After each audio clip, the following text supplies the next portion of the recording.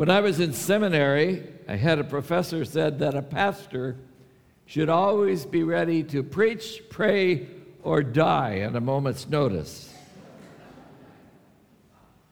In March, I will celebrate 65 years in ministry. I began in 1959 in St. Petersburg, Florida. One Sunday morning, my wife and I were attending the Northside Methodist Church. The pastor's name was Austin McCoig. I would never forget his name. And during the hymn, he came down from the chancel area and said to me, "God has told me that you're supposed to bring the message this morning."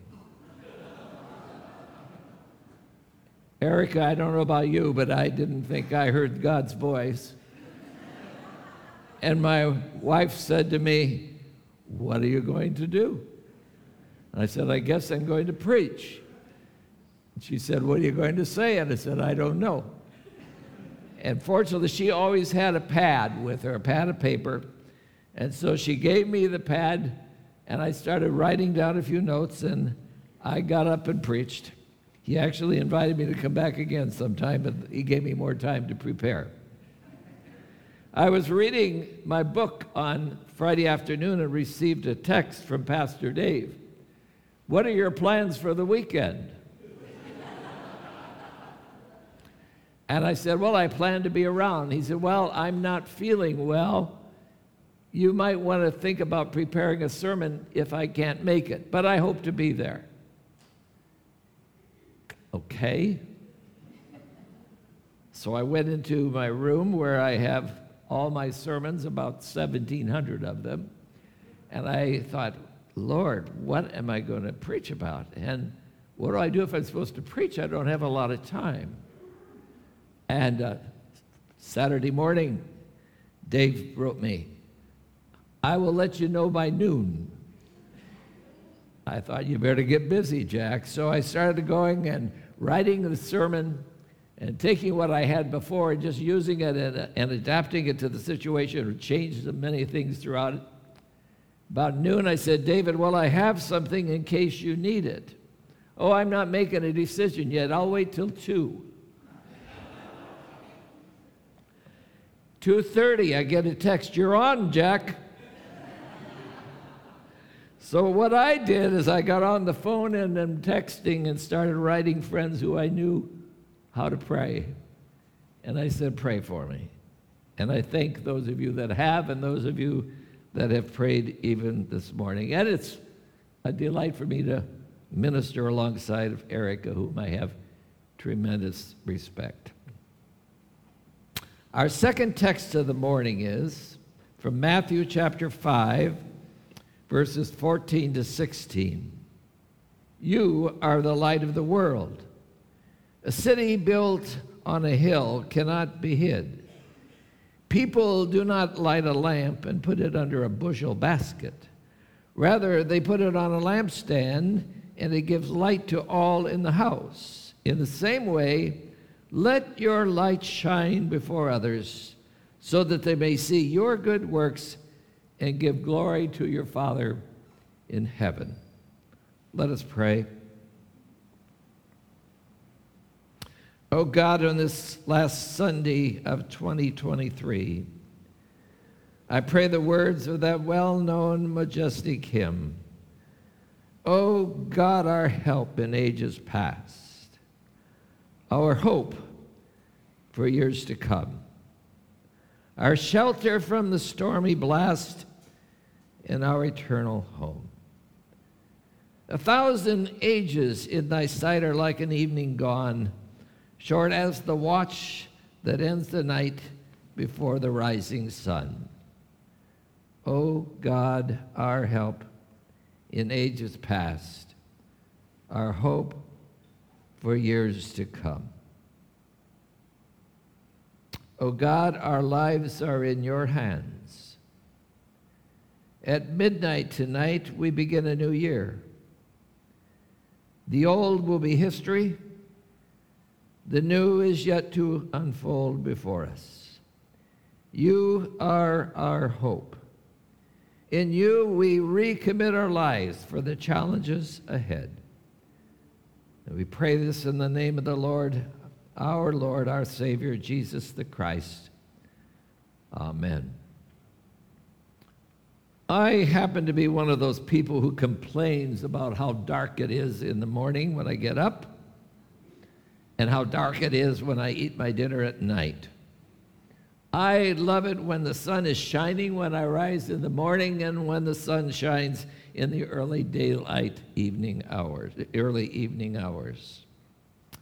I, every day, keep an eye on the internet weather report to see when the sun will rise and the sun will set.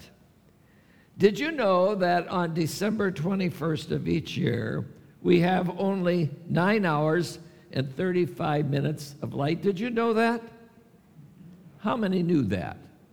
Oh, there's a few, all right. One more for you. On June 21st, we will have 14 hours and 25 minutes of daylight.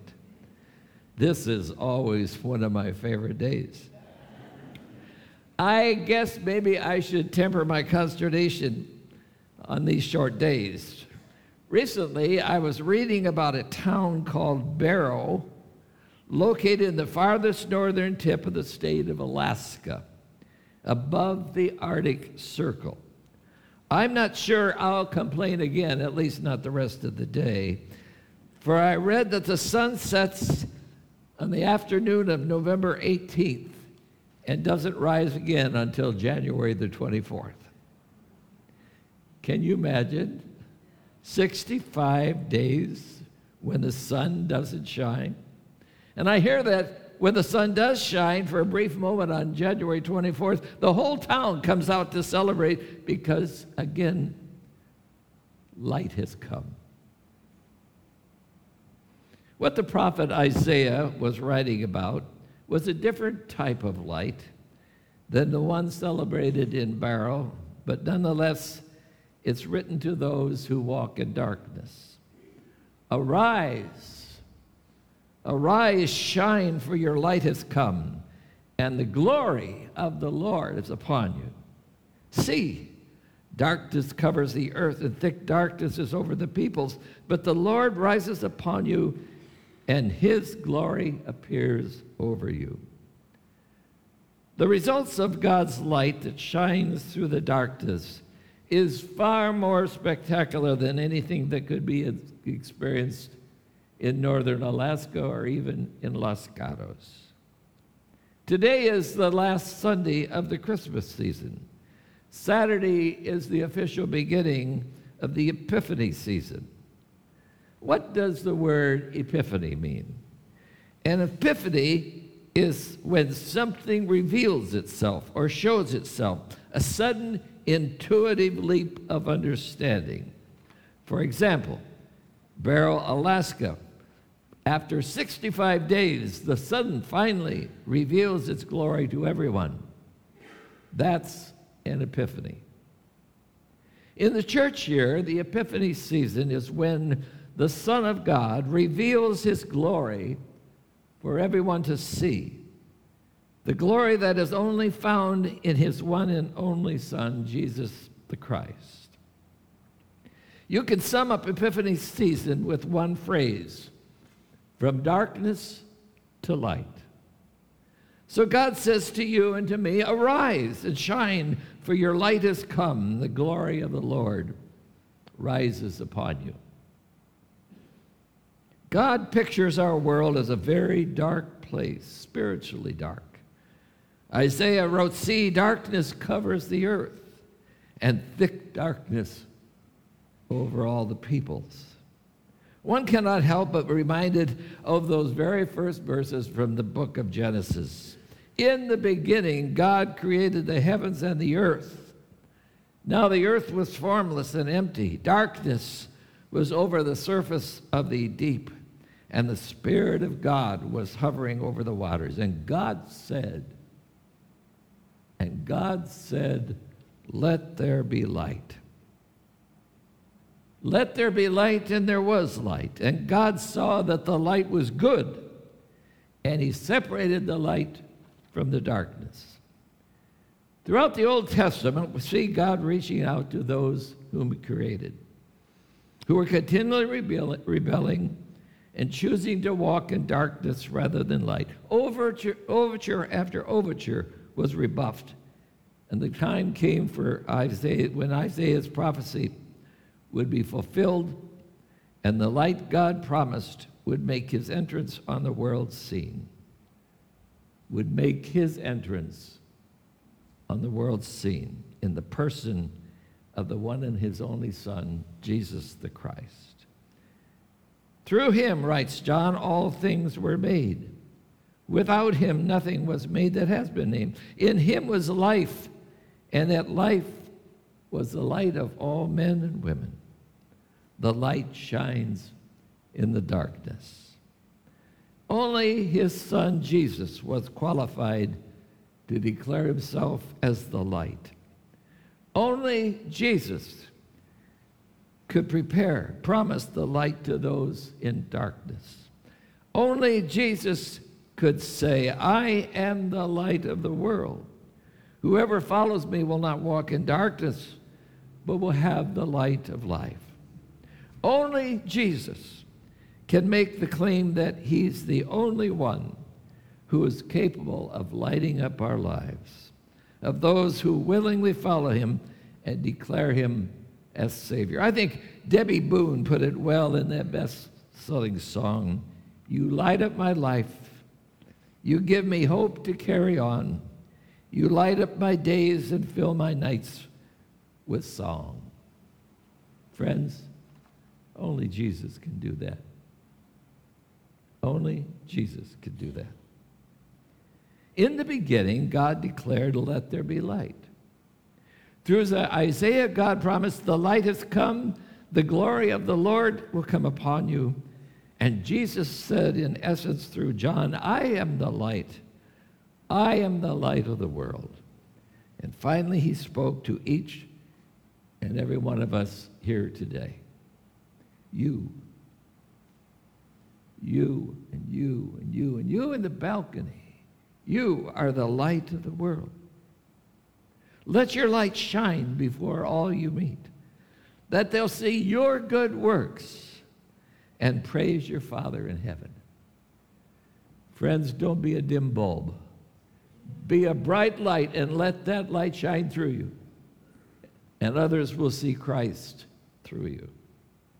This is the greatest compliment that's ever been paid to a Christian. God created light. Jesus was the light, and he passes that on to us and commands us as a Christian that we are to be lights in a darkened world. Now, mind you, Jesus does not suggest that we are the producers of the light. We are the reproducers of his light, his reflection of light to the world. He's the light. We are reflectors of the light. So let your light shine, shine, shine. Before Jesus ascended to heaven, he promised that his works would be performed. We would do also what he had been doing. He was the light. You are the light. He's the light of the world. We are the lights in the world. We're to be seen as Jesus' people to the world. We're to guide others toward the light by example. We're to shine in the darkness nights as Jesus' people. We are by our own deeds to be reflections of what Jesus would do. And we're always pointing to Jesus, the ultimate light, not to ourselves. So friends, arise, shine, for your light has come. Show forth that light wherever you may be. Sing with me, will you? This little light of mine. Come on. I'm going to let it shine. This little light of mine. I'm going to let it shine. Let it shine. Let it shine. Let it shine. You sound like Presbyterians. One more time, I want to hear you. Are you ready? Are you ready? Are you? Sing it. This little light of mine, I'm gonna let it shine. This little light of, I'm gonna let it shine.